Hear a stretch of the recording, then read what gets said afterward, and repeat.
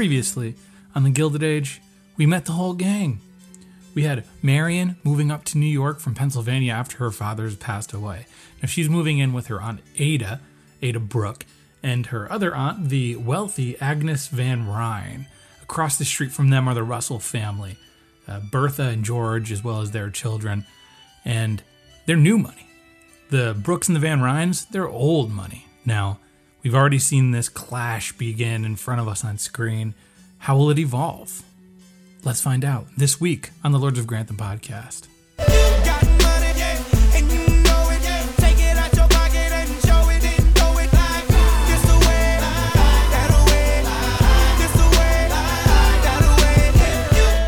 And just like that, we're back in New York, back in the New York groove in 1882.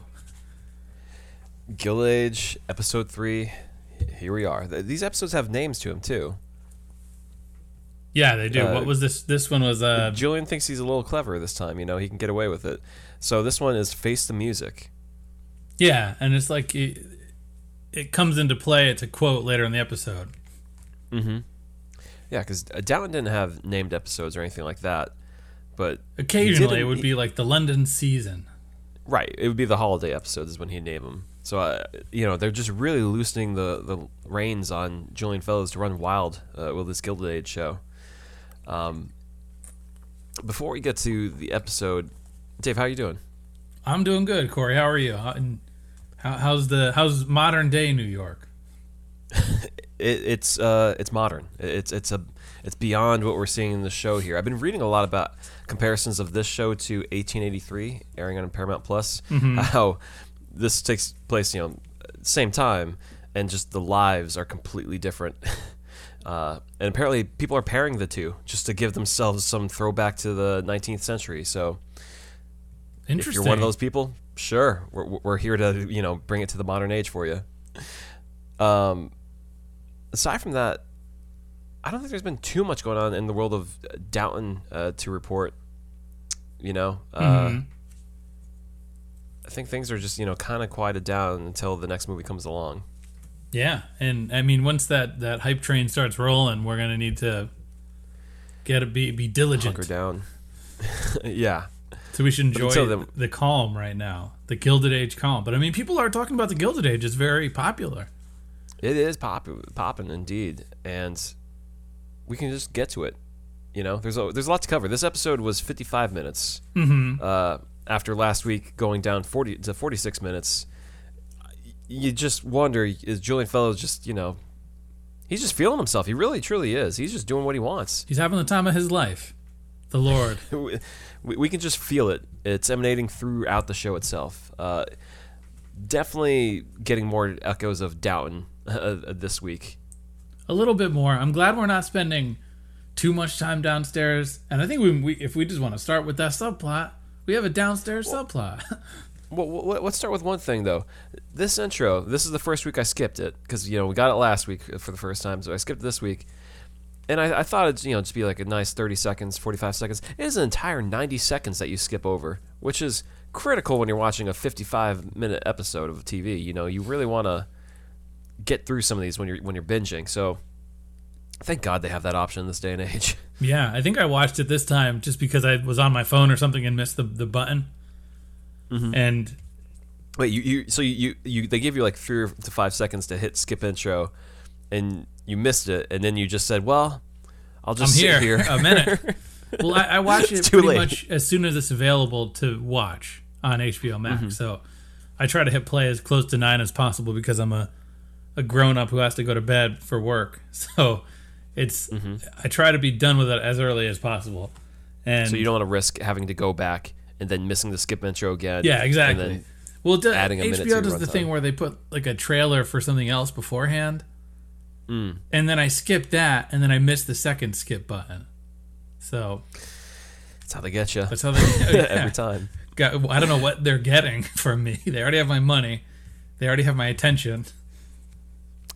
There's someone in the back office somewhere just feeling like, got him. He watched the intro. Yep. He was putting his phone on silent to enjoy the show for the podcast, and then nope, that's what stuck. you get. So yeah, I mean, let's clear through the downstairs, the low hanging fruit plot lines. David, it sounded like there was a juicy one you wanted to get to. It's not really juicy. It's this Okay.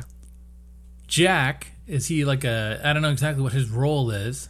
Jack Treacher, not to get confused with Jack Reacher, a new show on Amazon based off the popular book series. Mm-hmm. Jack Treacher is or Treacher? We haven't said his last name, but I just looked it up on IMDb. Is he related to Arthur? No, not that I'm aware of. Arthur Treacher, no. This actor has a gigantic head for such a small body. I can't get past it, Dave. I don't know about you. Or he has a tiny neck. He's a very tiny neck.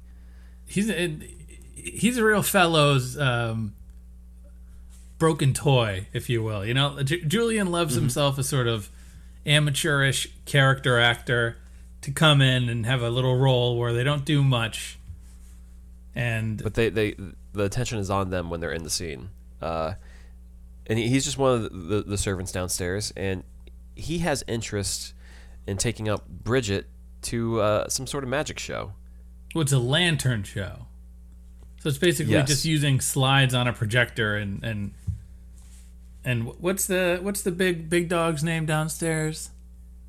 Bannister. Mr. Bannister, the very down exchange of, you know, Daisy and Jimmy want to go out to the show, and Hughes is like, Mr. Carson, don't you think they should go? And Carson's like, I don't think that's necessary. You could almost accuse fellows just of recycling Downton elements here, because this is like through and through. Jack wants to take Bridget to a show. They disapprove, but they'll begrudgingly let them go anyways. The female authority figure downstairs kind of leans in on the male authority figure and says, maybe you need to be a little bit more progressive because times are changing. Right.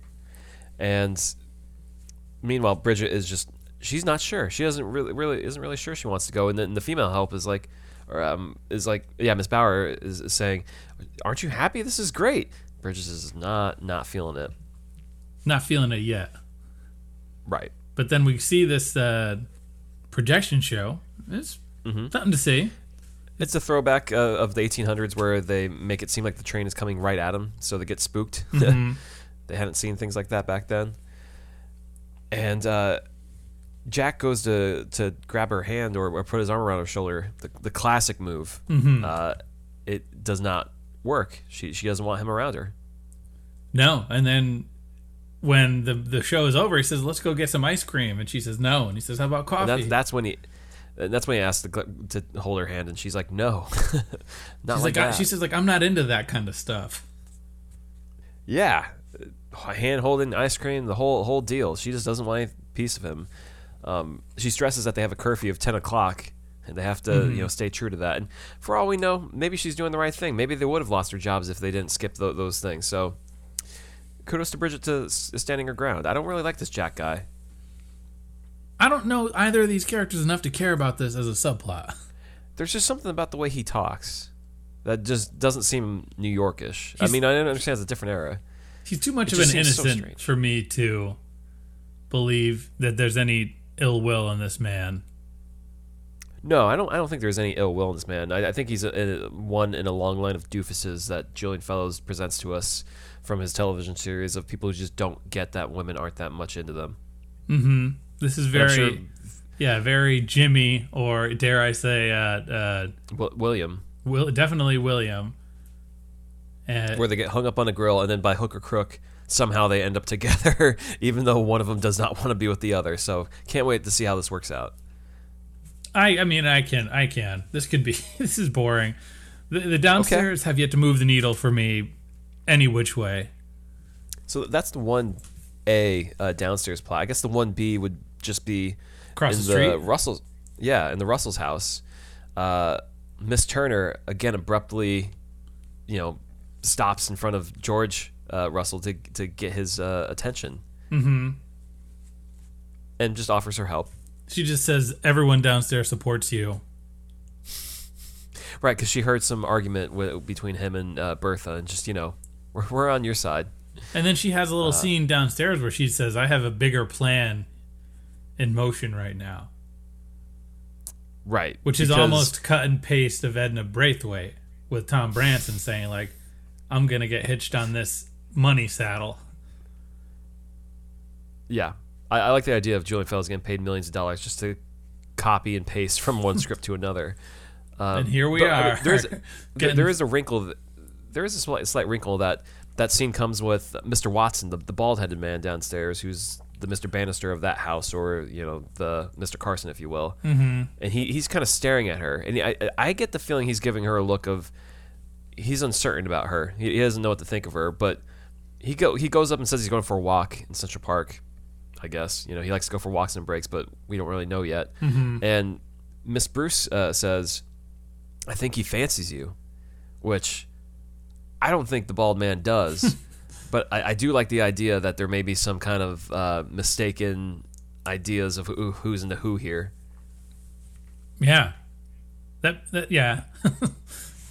But that's why Miss Turner kind of laughs it off, because she says, "No, I got bigger plans," because we all know she's angling for George Russell.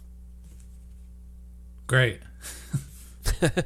That's the Downstairs this week, folks. If that's what you're tuning into this podcast for, you're up to date on the Downstairs. We'll see you next week on the podcast. Well, what do we want to tackle next? Because I feel like we can keep circling around the main events. I think Aunt Ada is an easy one to knock out. Oh, jeez. Another sort of Downton-esque plot. Who's in town this week, Dave? Who is coming to visit? Eckhart. What's his Cornelius Eckhart III. Yeah. And he is in town because he has caught wind that Aunt Ada was going to be involved in this Red Cross situation, which it features real life, well, not real life, but Clara Barton, who is the real founder of the Red Cross, or one of the, I'm not sure the exact history there, but yeah, they have a historical figure passing through town. It's like the Oregon Trail in the Gilded Age. Yeah. Have you met Henry Ford? Yeah. So, yeah, at this event, though, there is a Mr. Eckhart there, and he recognizes Ada. Mm-hmm. He's glancing over at her, trying to get her attention, and Marion's like, "Oh boy, look!" Yeah. And they're just delighted to be reconnected for the moment. Yeah, but he ingratiates himself real quick. He's like, "Let's catch up." And Ada's a little bit on the fence, but Marion is very much like, "Hey, you're an old lady. Let's go. Have some fun. Yeah, get out there. Have some fun with him." And then they bump into each other at the next Red Cross event. Mm-hmm. And he's like, "Would you mind if I called upon you?" Mm-hmm. And she's like, "Okay, let's go." And we get some background knowledge that like they used to be friends, but it seems like he says he's living in Connecticut. Now he's just in New York a little bit, but that he may not have money, or his family may, or he may be looking for money or something like that. They're feeling that he's fishing around, clearly, by approaching Ada out of nowhere. Well, Ada's not feeling that, and I don't think Marion is either. Right, Agnes is the one kind of speculating on this. Yeah, and we have a real moment from Agnes when Cornelius comes to visit. Yeah, if we didn't say his full name, let it be known that his name is Cornelius Eckhart. The third. The third. That's the most important part of the name. And yeah, he's there to have tea. Mm-hmm. And Agnes makes sure that Ada leaves the room to go fetch some tea or go, check on it. And she lets Eckhart know what she thinks of him in no uncertain terms. Not even lets him know, but brings out evidence, brings out facts from the past. Dave, what are those facts? She says that he had been overheard and at a pub as a young man after courting Ada, or laying down the law with Ada, not the law, but laying down his Mac game, where he says he found himself a meal ticket to marry. And that's why the family swiftly put an end to them seeing each other. And she says to him, "Look, if you want to get with my sister, well, just know this. She doesn't have any money. All the money here is my money. And if you marry her, she's got to move out. So she doesn't have a place to stay, and you would have to support her because the family's broke because of Marion's father, who is now deceased, having sold all of our belongings. So basically there's nothing for you if you don't actually love this woman and plan on doing some good. And before that scene even ends, I just know from classic Julian, or maybe just watching a lot of these dramas, this guy's going to excuse himself before any more can be said. Mm-hmm. Ada comes back, and Eckhart's like, oh, I forgot I have an appointment. I got to be going now. Bye-bye, folks. And then that's it. Very, very familiar interaction there. Very much. Now, did this happen on... I feel like this happened on Downton. I totally. Someone always fishing for money coming around that family. This is Pete Gordon. Exactly. Even the way he talks reminded me of the long lost family member on Downton Abbey that we got for one episode. Don't you remember me? Those good times. Except this guy has a face instead of a burned face. He's got sideburns. So maybe he should cover those sideburns up. Yeah, they were pretty dangerous. But they were pretty, like, I don't know, harsh on Ada, I think, in this episode, where they say she doesn't have any money or prospects, you know? Well, she's a spinster. She's Aunt Rosamund. Yeah. She's got nothing going for her. But she's such a positive person, you know? Why hate? She seems very whimsical. I don't know. I think she's her positivity comes with a... And I'm sure we'll get deeper into her character, because you don't bring on a heavy hitter like what, Cynthia Nixon, that's who it plays her, without any intentions of doing more than just have her be a side sister. Sure. I mean, even in that moment when they send off Cornelius, you can see Ada's just kind of sitting there trying to process it. And I wonder if there's going to be a rift between her and Agnes. Like, they've been too close for too long. Then, like, what other drama could there be there, you know? I mean, I think she'll just be the sort of bridge between Marion and Agnes, and I think she's going to have to pick a side at some point. And I think it'll be a real Air Bud moment, if you will, where she's got to pick between where her heart is saying and where the money is. You mean the golden retriever dog who plays basketball? Yeah, at the end of the movie, he's got to pick between his abusive former owner, the clown, and the boy. Right, and not his love of basketball. That's not an option. No, well, I mean, if you go with the boy, you get to play basketball. You're shooting hoops. Oh, okay. So Aunt Ada's going to have to choose between a clown and a basketball-playing teenager. So that's what's going to happen with Cynthia Nixon's character at some point this season. That's that deep thing I'm talking about, that she's going to have to handle. Choosing between Agnes and Marion. Well, on the point of Marion, this Rakes fella is back in town. I mean, we just went through this on watching Poldark, where her character says, I'll see you around sometime. And we're like, well, maybe she'll be back next episode. Maybe not. This Rakes guy, again, he's back already. Mm-hmm. But, he's home. I mean, he is working in the city. He got an office.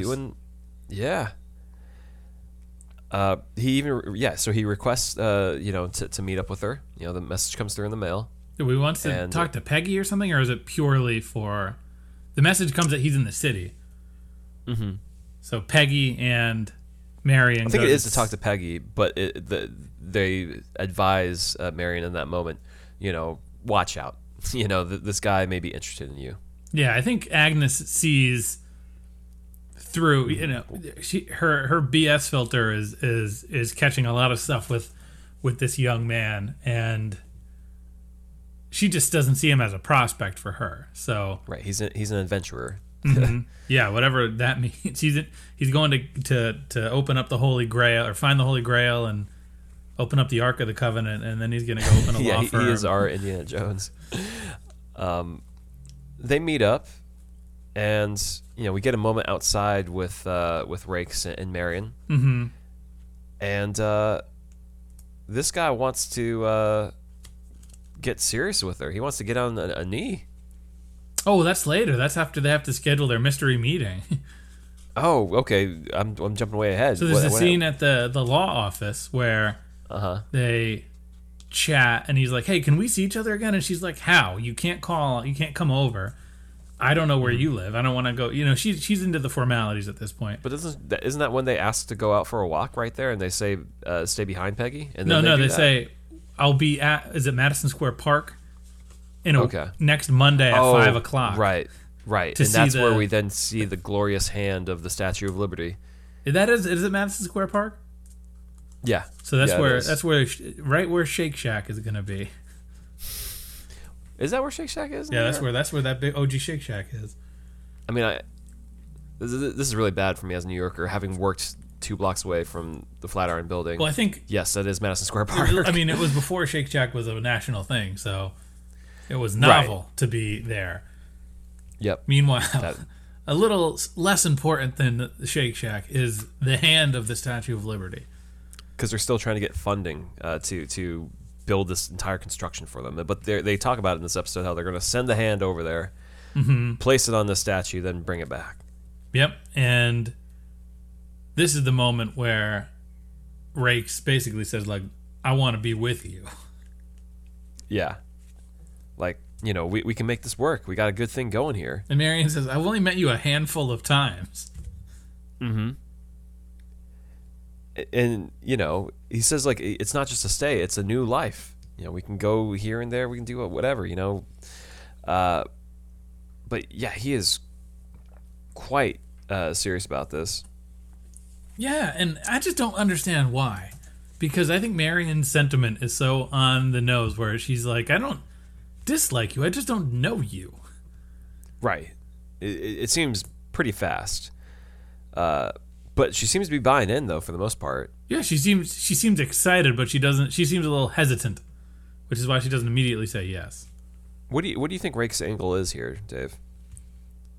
I don't know. That's the thing, because he knows she's worthless as far as money is concerned. Maybe he's just and to say he loves her after meeting her a handful of times is not a appropriate thing. I don't know. It's not a fleshed out thought. But that's the thing. Do you think she's actually worthless? You think about it. You go back to the beginning of the series. He's the one telling her that she has no money or anything. It makes me wonder, like, does he know something about what's left behind of her dad's fortune? I mean, he told her he doesn't have one. But what if there's some angle here where, like, he knows there is one, he just has to marry into her to get it or something? Like, it's like bequeathed to whoever it marries her. That's I'm just that's not saying. a bad thought. I mean, so do you think do you think he actually loves her, or do you think he's being a kind of like all these other, like Mr. Eckhard being? Yeah, I just think he's digging coming in a for little gold. fast. 100%. He's coming in fast. There's something up here. I think it's more than just him not being fit for Marion. Mm-hmm. But we'll see. We'll see. Sure. I think that's most of this episode of Marion, who again is supposed to be our intro to like this whole world. Yeah, Marion and Peggy, I feel like are. Sure. So Peggy doesn't have too much going on this week, but Dave, I sent you a tweet this morning where someone tweeted, "This is the worst actress on TV," and they had a picture of Marion. I don't think she's that bad. I think she's supposed to stand out in this show. Right. We talked about this last week, how she has not actually been in any other piece of media. She's been on some Broadway, but she is Meryl Streep's daughter. So that definitely had to have played a factor in her getting cast in this show. I wouldn't say she's bad. I just don't see it yet. I don't see her as something worth, I think like, Fellows wants great. to do with her what the Ballers crew did with John David Washington. They want to say that they put their flag on that and claimed it as their rookie project. Great HBO show Ballers, produced by Dwayne Johnson, starring Dwayne Johnson, and then We covered it on the Denzel podcast. Washington's son. Yep, exactly. Yeah. Hey, it's a good line. It's true. That is true. The nepotism of Hollywood. All right. As you were saying, though, Peggy Scott. We see she has another closed door meeting with Rakes. We don't know what's going on there. Still some mystery there. Mm-hmm. But then does she get a letter to meet with her father, or do we just? Yeah, she has to set up a meeting with her dad. Is she though? Was it? I thought they were just going for, or was it father? He meets her in the park. Yeah. He does want to meet with her. Mm-hmm. And it's her mom's birthday, and he's like, you could just come home. And she's like, I'm working. And I think this is a big independence versus cultural dignity moment for them. And we see this even to the point where they're talking on the sidewalk and they need to move to the edge of the sidewalk because some white people are walking by. Oh my God. That moment just made me... It was very well observed where they're just standing there talking to each other and white people wait for them to move out of the way. It's like, man, white people, the worst. But yeah, they get out of the way. And it's almost like they're talking around whatever their rift is that's going on between them. I think they kind of hit it at the end, though. Well, why is she out of there? Why isn't she living at home? Well, I think she's not living at home because of the rift between them. And because I mean, that's what I mean. They're talking about whatever that rift is. Mm-hmm. Yeah, they get to that at the end of the seeking legal conversation counsel with her chasing her dreams and him not believing that the white world will publish the short stories and poems of a colored person. So I don't think that can be all to it, though, because, she left home. Do we know why she was in Pennsylvania? I don't know. I mean, the key thing is he says he can, she can come back and he can forgive her, and then she says or she can forgive herself, and she's like, why would I have to forgive myself? She's like, huh? Then it's like, well, what's going on there? Just a little bit. But he even says break bread with the family. So she concedes to go for her mother's birthday, and he's also very upset with her for working in service and living in the servants' quarters, as if that's some sort of shameful thing. But we see, all of these characters that are living in service and have dignity. So I think I think whatever he's doing, and I'm sure we'll find out more about him as the show goes on, he must be making money for a person of color. He looks nice. Yeah, he's dressed nicely. He looks like he's living nice. So I'm sure we'll dive deeper into that, but it's definitely an uncomfortable scene for them, and it doesn't get much more comfortable for Peggy as the episode goes on. Right. She's very proud of herself because she just got a letter of interest about her short stories from the Christian Advocate. And even her father says, what are you going to be doing with that white newspaper? It's like, well, they like my articles. And he says, well, if they turn you down, you can always come work for me. It's like she's working in a big house in Manhattan. Like, she's doing it just she's fine. She's living uptown. Yeah. So we can get to that. She goes in for that meeting with the newspaper. Mm-hmm. They almost just stop her right there when they ask her to come in for a meeting, when the secretary is just like, oh, we didn't know like you're colored. Don't think you'll be able to meet with him today. She stands her ground to her credit. She's like, nope, I'm not. I'm fine waiting. I'll have my time. And then at the end of the day, it's dark out. The editor comes and talks to her and says, we'll publish you, but you have to make some concessions because of who you are. And it's funny because it's almost like a little bit of a turn there, because it seems like the guy is like, yeah, come in here, you should have been in here, like he's ready to talk to her, until he gets to that beat where it's like, well, yeah, we'll publish you with some redactions and changes to your story, which again Peggy stands her ground. It's like, well, no, A, you're going to buy this so you'll own the story, and B, you're changing it so it's losing some of its, power.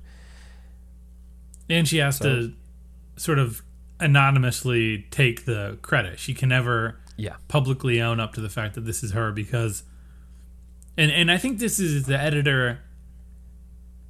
I think he's teetering on that line of a woke Julian character, where he wants to do this, but he knows that there's so much on the line if he is righteous.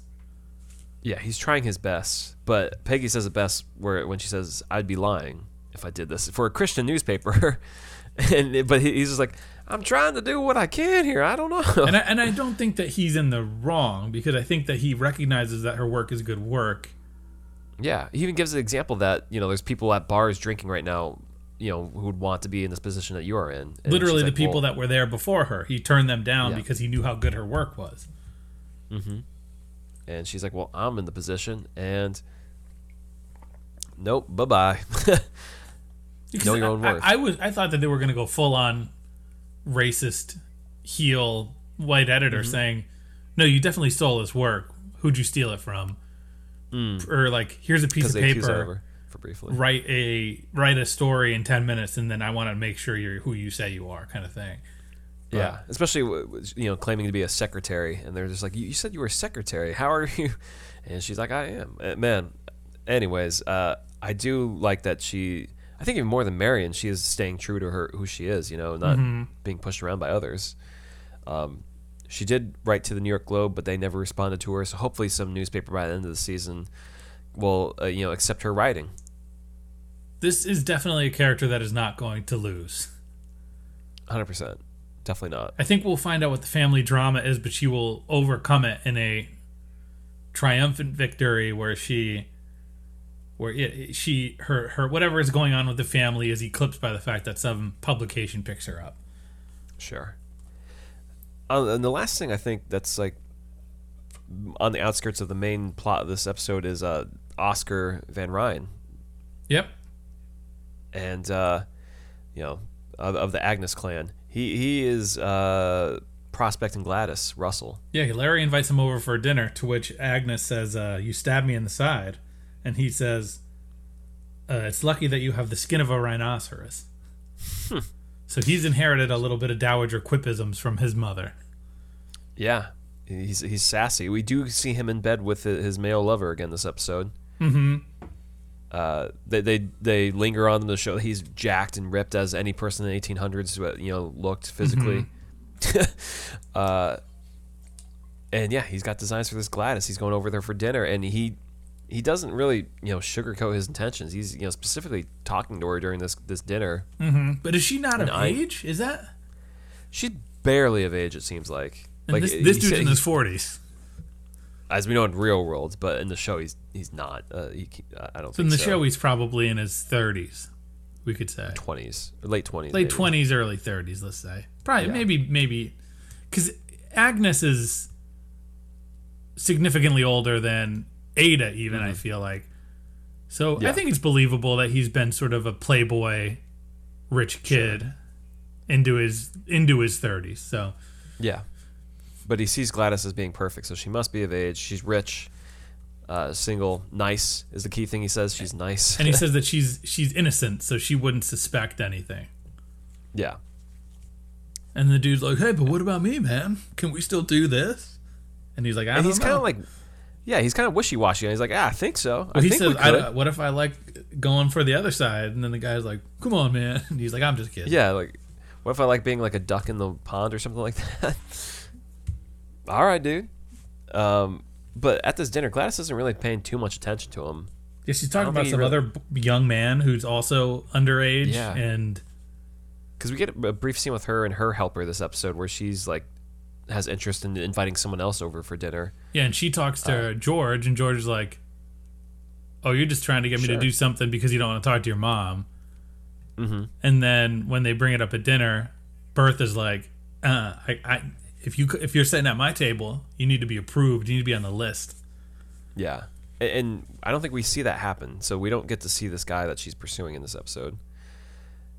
No, did we see him last week? I don't know. I feel like this is going to be another sort of Julian big-headed boy character. Right. We'll definitely notice him when he shows up. But for right now, Oscar is looking towards her. I don't think he realizes that he probably doesn't stand much of a chance.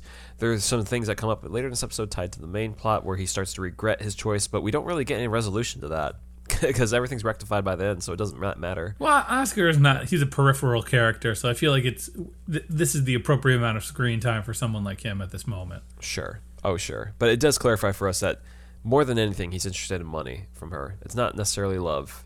The dude wants money. He wants more money. Yeah. That's what he says. But he's also not trying to be a bad man to her. I think he knows how contrarian his lifestyle is and how he would probably be killed if he was discovered. Yeah, he's trying to do it the square, fair way, even if it isn't really noble on his part to do it. Yeah. But he seems like he actually wants to spend time. If he had to pick someone to live with, she seems like someone he would be fine with. Mm-hmm. So, It's funny how the show starts with Marion as our way into this world, but it really seems like the Russells have been like the focus of so much of the show thus far. They're the sizzle on the steak for sure. Absolutely, and they take charge of this episode. We do get a bit at the beginning of the episode, kind of following up on last week, where we hear Aurora Fane is organizing a charity. The Bazaar made $2,000 last week, but Agnes points out they were a laughing stock, so they're probably just trying to just do one again where they won't be such a joke or made fun of. But the Russells are clearly not happy. Marion has multiple moments in this episode where she just doesn't understand her place. And she's like, why don't we invite the Russells? And they're like, oh, not after last time. And she said, didn't you say that was the most profitable charity event you've ever had? And they're like, yeah. And she's like, come on now. And they're like, this is not how that's working. The same thing happens when they're talking about the new opera house. And she says, well, that sounds like a better opera house. And all the old money people are like, that's not how you talk around us. Right. We do see Ada taking Marion out briefly in this episode, to meet the rich folk. And she makes that comment about the opera house and makes her stick out like a sore thumb. But through that conversation, we definitely get the drift that Russells did not ingratiate themselves at all last week with their behavior of paying all the people who had items up for charity and stuff. They said this. They disrupted the old money scene. But there's rumors of a law that George was campaigned to get put into effect getting rescinded that would allow for the construction of a train station there in New York City. Yes. So Dave, did you follow the bit of business that is the trouble of this episode? What do you mean? How so? The short selling of the stock. Yeah, and there's inside. They were selling off because they were gonna the lawmakers or whoever Morris is trying to get rid of it before they purposely tanked the law. Right. So they, what was it? Mr. Morris and Mr. Fane and others, they borrowed to short sell a bunch of stock in George Russell's company because the law that was going to go into effect to drive the value of the company up is now getting rescinded or looking to get rescinded, which means it will crater in value and essentially it would leave the Russells broke. So they are trying to take advantage of that situation there. Yeah, and they're the ones manipulating the law coming and going too. So yep. And George is not happy at all with them. No, and he's trying to figure out what to do. And I think Bertha is not given much in this episode, but every time you see her, all she's doing is basically saying, we've done this before, we can do this again, I support you. Which is, I think, get more money. One of the most understated things a Julian character can do. A Julian protagonist is just act as a support. Yeah. And I think we even hear, was it George early in this episode, talking about, is it to Mr. Morris, about what they're doing, and they tell him the public position has moved away from him,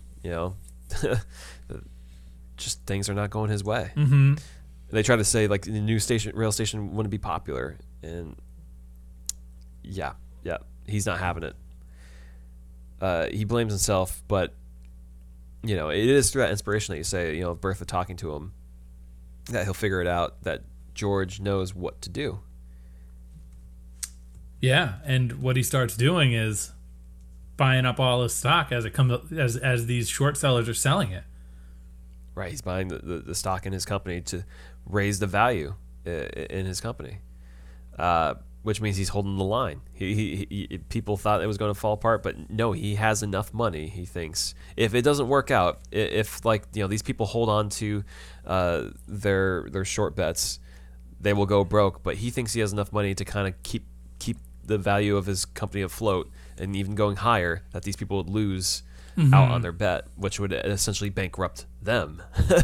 So he's getting real drastic real quick with them. And we see, who does Russell bump into at is it Oscar? Yeah, this is the moment where Oscar sees him, and Oscar starts having second thoughts about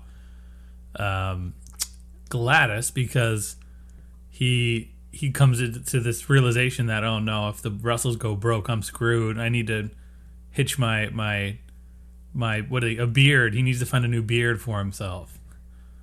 Well, wouldn't that be a shame for Gladys? She doesn't end up with Oscar. Maybe she gets to pursue this Archie Baldwin character that she's interested in. Mm-hmm. Wouldn't that be a shame for Gladys? But George is, kind of keeping his cards close to his vest because, they're all kind of operating in shadows here. And they're like, we think he's doing this. We're not sure, though. Yeah. Yeah, because they expect it to plummet, but it doesn't plummet. So there's some consternation early on in this episode with Mr. Fane. And to the point where Mr. Fane and Mr. Morris talk to their wives to try and go convince Bertha to do something about it to help out because it could bankrupt them. Yeah, no, I believe it's Mr. Fane is like, he says to Aurora, he says, you're going to have to go talk to her. And she's like, I don't know about that. I don't think that's something. He's like, this is not an option. You must go and convince her. And we see this sort of meeting where it's very awkward, Bertha kind of owns the room, but she's also like, I don't involve myself in my husband's business. I just run the house. She's more or less telling her too, like, why do I have to show sympathy for you? What favor do I owe you after the way you've treated me? Which is so on point. And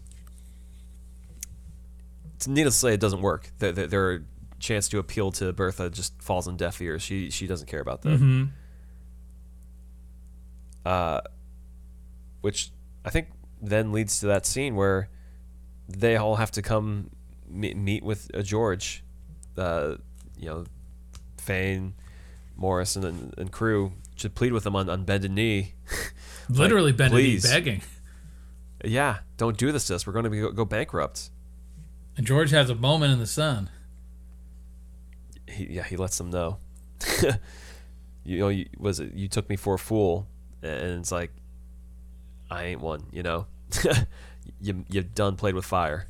He says you can't write a check without making a deposit. Does he say that, or is that that? I think that's Bertha who says that. Oh, I thought that was that same scene. Either way, regardless, that's a line. Right. You don't write checks that your ass can't cash, essentially. But back then, don't write a check unless you have a bank account. It took some time for it to become a catchier of a phrase. This is where he says the face the music line, where he says, like, I'm going to say a word that's popular in modern culture. Time for y'all to face the music. And he... Right. And he holds it against him that they snubbed his wife. That was like an offense to him. Like, they didn't even realize, beyond just them trying to rescind this law and trying to tank him, he has to punish them for the way they've carried themselves. Oh, and punish them he does. Yeah. He's not going to do anything about it. So we get a coda to this at the end of the episode. Yeah, Morris goes home. Uh-huh. And he sees his wife, and he's like, are my children home?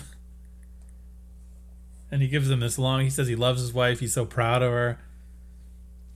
And they take, time to go to his room. Our favorite trope in all these British dramas. Gun to the head. But this time we see a blood splatter. It seems to have connected. Mr. Morris blows his brains out. Couldn't face the music. Couldn't own up to the fact that he tried to set... And it's not the fact that, they try to make a quick buck. They try to destroy this man. Yeah. And it makes me think, though, how long was their position? Because if they held on a little bit longer, that George wouldn't have any upper hand. And also, they didn't necessarily have to try to put the law back in effect. They could have just tanked George if they really want to. They didn't have to put the law back into effect. I think, because either way it would have... Yeah, because even if they didn't put the law back in effect, then George's value would have lost. So I think George has some more up his sleeve. Right. I think there must have been something where their shorting was coming to an end. They couldn't, because that was the thing. They were betting that he didn't have deep enough pockets to keep it going for X amount of time. They said, all he has to do is go another day or two. Right. And then he might lose it. And it's like, I don't know about that. You wonder if Mr. Morris has like life insurance on himself to help the family out. Otherwise, it's going to be a quick exit for that family in this series. We'll see next week. Yeah. It's funny, though, Dave, with these rich people, all they had to do was just be nice to the Russells. The Russells were just asking for kindness and to, be welcome into the world, and because of their, way they carried themselves, they're seeing their way out of it. And the Russells don't even come in hot as some rude people. They're just trying to ingratiate themselves. I mean, George is literally in the last episode giving Mr. Morris a way into the business. Mm-hmm. He's giving him a leg up, saying, like, if you pass this law, we're in business together. Everything's gravy. Like, come on, dude. Nice to meet you, Mr. Morris. You played with fire. You got burned. But, yeah, it's funny because the full line is, life is like a bank account. Can't write a check without first making a deposit. Boom. There you go. That's pretty much the whole episode, right, Dave? Yeah, this was a good episode 3. Yeah, it was solid. I think this train is rolling. I think with any Julian show, just give me a little bit of time to get to know the characters, and I'm in. And this was definitely that. Yeah, I do feel like Julian's he is aggressive though. He's just lobbing a lot of balls in the air and just seeing where they fall. But I trust him. I think one of the upsides of the sort of recycled plots is we can pay attention more to the other ones. Sure. Yeah. It's like you can already figure out the trajectory of some of these, so it's like, yep, I'm set on this. All right, Julian. Yeah, thanks, Julian. Yeah. Well, Dave, who do you got going down this week on our power rankings? Well, in the third place going down, I got Peggy. Okay. Because, it's not a total wash for her. But we see this thing with Rakes is looming. This beef with her father's looming. She's got to go home and face the music with her mother, at least for one night. And this thing with the Christian Advocate, she kind of leaves with her pride, but this is a huge opportunity that she's never had before that she has to turn down out of principle. So, not a great look for Peggy. Sure. Well, number 3, I got Jack Treacher. Because he's not Jack Reacher, and also he got denied by Bridget on their date after taking the whole night off and trying to entertain her and stuff, and he just failed hard. So, okay. Congratulations, you played yourself, Jack. Thanks, Jack. Thanks for coming, Jack. Yep. Well, number 2, I got Mr. Eckhart. Yeah, I got Cornelius. Cornel, the Corn Man. Saw right through him. You waited your whole life to shoot this shot a second time, and Agnes sniped you right down. I feel like this isn't the last of him, because he does give like a bit of a lingering look at Ada there at the end of the episode. So maybe he's not totally... Like I said, we don't know enough about this guy to make our final judgments. Right, but definitely a loser this week. Absolutely. And then number 1's got to be... I got a tie for number 1. Yeah, I got a tie also. It's Fane and Morris. 100%. These two thought they could get one over on George. And I would try to say that Morris has it off worse because he kills himself. But Fane is going to have to face the music next week.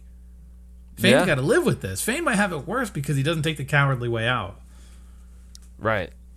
I can't believe it really went to that extremes that quickly. But it must be a thing also where Julian's like, man, I got these Broadway actors for a short amount of time. Might as well burn right through them. And as Julian said, the only way to get rid of characters sometimes is just to off them or kill them. So, that's how he saw it. But, yeah, rest in peace, Mr. Morris. Hard times, man. You couldn't make it through. Mm-hmm. Yeah. Nice to see you. Yep. Well, who do you got going up, Corey? Number 3, I got Agnes. She really flexes here on Eckert and just, reminds him, like, you have no place here. And just reiterating her power, her position of strength here on the show. Mm-hmm. Well, number 3 going up, I got Bertha. Because, as we said, as a support structure, she's kind of critical in this episode in keeping George's head in the right place. Because George is having second thoughts a lot in this episode about, is this smart? What should I do? I really don't know. And she continually says, we've made a fortune. We can lose a fortune to make another fortune. Mm-hmm. And you got to give it up to her because that scene in the bedroom, he's like, hey, can I sleep in here tonight? Well, what was that exchange? Do they actually sleep in different beds or something? I think it's Or is he like just it's making like small Downton talk? Abbey, where I think that, they're not always sleeping in the same room. They have their own quarters as is formality at the time, but All right.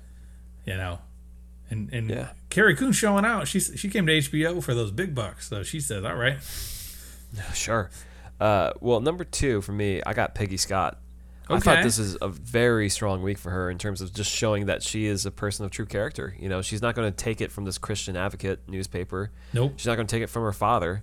She's going to, live her life and then keep, doing her. So I think it really spoke highly of, her character and who she is. So wow, big ups to her. okay." She leaves with her head held high. I just think she takes a hit. I don't think she takes any hit. I think she knows her own self-worth. Doesn't need anyone else to tell her what it is. She wasted a day in that lobby for nothing. To learn something about herself. That she doesn't need them. Sure. Who's number 2 for you, Dave? I got Agnes. I think that promo is a good 2 minutes of just her cutting them down, cutting old Eckhart down. And she doesn't do much in this episode, but this episode is a lot of tertiary characters fleshing themselves out, and Agnes needs 2 minutes to basically say, like, "No, I run the bingo. This is my house. Like, be gone, Eckhart." Yep. Bye-bye. Well, number 1, it's got to be It's the big the winner of dog. the week. It is the George Terrier Russell, as we want to call him, I think. Oh yeah, the George Russell Terrier. Yeah.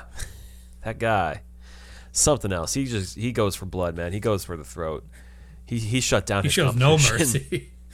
And this is apparently based on a true story of the Vanderbilts, where competition tried to do the same to him, and he just clapped back in a similar fashion. So George with the master playbook there, man. Good for him. Boom. He's great. And I like this There you actor. I like Morgan Spector's good. I've heard like he's a very well respected, very good actor in every other place that he's popped up. So Yeah, I'm looking at what he's been in, and I don't recognize too much of it. he's a Broadway man, and I'm just glad we're getting some exposure right now. Oh yeah. Make that HBO money, Morgan. Absolutely. Well, Well, that's that's that. Boom. Dave, you've had time to watch anything else this week? I watched two Jackass movies to sort of temper my mind after watching The Gilded Age, in okay. preparation How'd that for go? the new one, which I have not yet seen. So those were fun. And then the usual docket of what I'm currently watching: Peacemaker, Gemstones, and Boba Fett are my 3. I think. Well, we should check in on Boba Fett right now. Okay. We said a couple weeks ago, some people were out on the show, and we were like, yeah, we're okay with it. We don't mind it. We like where it is, where it's going. And then the past 2 weeks, Dave, a hard left from that conversation. And did I don't know if I said it on this podcast or just to other people, that a couple weeks ago I said they really only have like 4 episodes left. They're gonna have to really do some plot moving to get us to the finish line. And then they say, no, we're gonna do no The abandon the Mandalorian plot. season 3. Yeah. And throwing some disturbing throwbacks of through CG and animation to, unsettle you. 3 CG and animation and voice The voice manipulation. acting. That's the creepiest thing, is the voice manipulation, because they bring in, if anyone hasn't watched Mandalorian, we're not going to spoil it for you. They bring in an old character, but they didn't. The actor who's still very much alive, they didn't have him voice him. He's a very good voice actor, but no, they say we have computers today to do this for us, and it feels that is the most unnatural thing. I think the face technology has improved. Like I can like semi buy into that, but the voice is just, that's not human. I'm sorry. Yeah. That's Skynet like some has Disney won. World stuff. And Disney World would Yeah. pay the person to come and record the lines before putting on a robot. So strange the choices they're making on that show. Not complaining about all of it. I'm enjoying it still. It's just it's not at all what I signed up for. Yeah, not at all. We didn't need the Mandalorian premiere 2 weeks in a row for this. When we got Boba Fett, who's not a spring chicken of an actor. Like, let's get some fight scenes. Let's get him in here. Right. What about you? Anything else, Corey? No, just watch this week's Euphoria, and that was like an adrenaline shot. It's a weird show. I know we're talking about an HBO show, but like with Gilded Age, but this is another HBO show that's the most popular show on TV probably right now. It's the most discussed, at least, in my reaches. And like I feel like it's a very visually stimulating show, but the writing is not always quite there. This week everything was firing on all cylinders. It was intense. And it's like I don't even know if I can say like catch up on the show because it's worth it. But if it were to continue on this trajectory based on how this week was, I would say absolutely. It's just worth shouting out. Yeah, a lot of my coworkers watch it. It's too deep in for me to try to like jump in now. Not that it's, but you know, there's like when I'm watching like 4 shows, that's a lot for. And the show does not hold it back from being full hour, like HBO hours every time. Great. Yeah. So there you have it. Well, that's about that for this week. Oh, before we fully wrap, and I feel like this deep into the podcast, this might be a useless thank you, but some Facebook thread in this wrestling podcast group that I'm in did a little promote yourself, what you do on the side, aside from talking about wrestling. And I dropped the link to this podcast, and I said, you know, this is what I do, and got a little bit of likes, got a review, an iTunes review out of it, which is great. Great. And a couple 5-star ratings. So I want to say if anyone from the Major Pod has made it this far into this, thank you. Thank you. I appreciate that. Yeah. And we appreciate the rest of you, especially new people who are listening to us talk about this stuff. So we appreciate all of you. Yeah, I just wanted to big shout out to the specific people that did that. 5-star reviews are the greatest thing that you can do for us without being on the Patreon. Maybe better than the Patreon. Absolutely. Our algorithm means a lot. It does. So on that note, you can find our old podcasts. We have a whole archive on a Podbean, Lords of Grantham website. You can find them on iTunes or Spotify or what have you. You can always reach out to us at lordsofgrantham@gmail.com. You can DM us on Instagram. Instagram, for some reason, just alerted me to messages from 55 weeks ago to 90 weeks ago that just never made its way through the filter. Oh, no. Thanks, Instagram. Just catching up on that. But yeah, we're on Twitter also. You can always reach us there, and we'll definitely hear you there. Facebook, we're out there. So we'll catch you next time on the Gilded Age here on the Lords of Grantham podcast. See ya.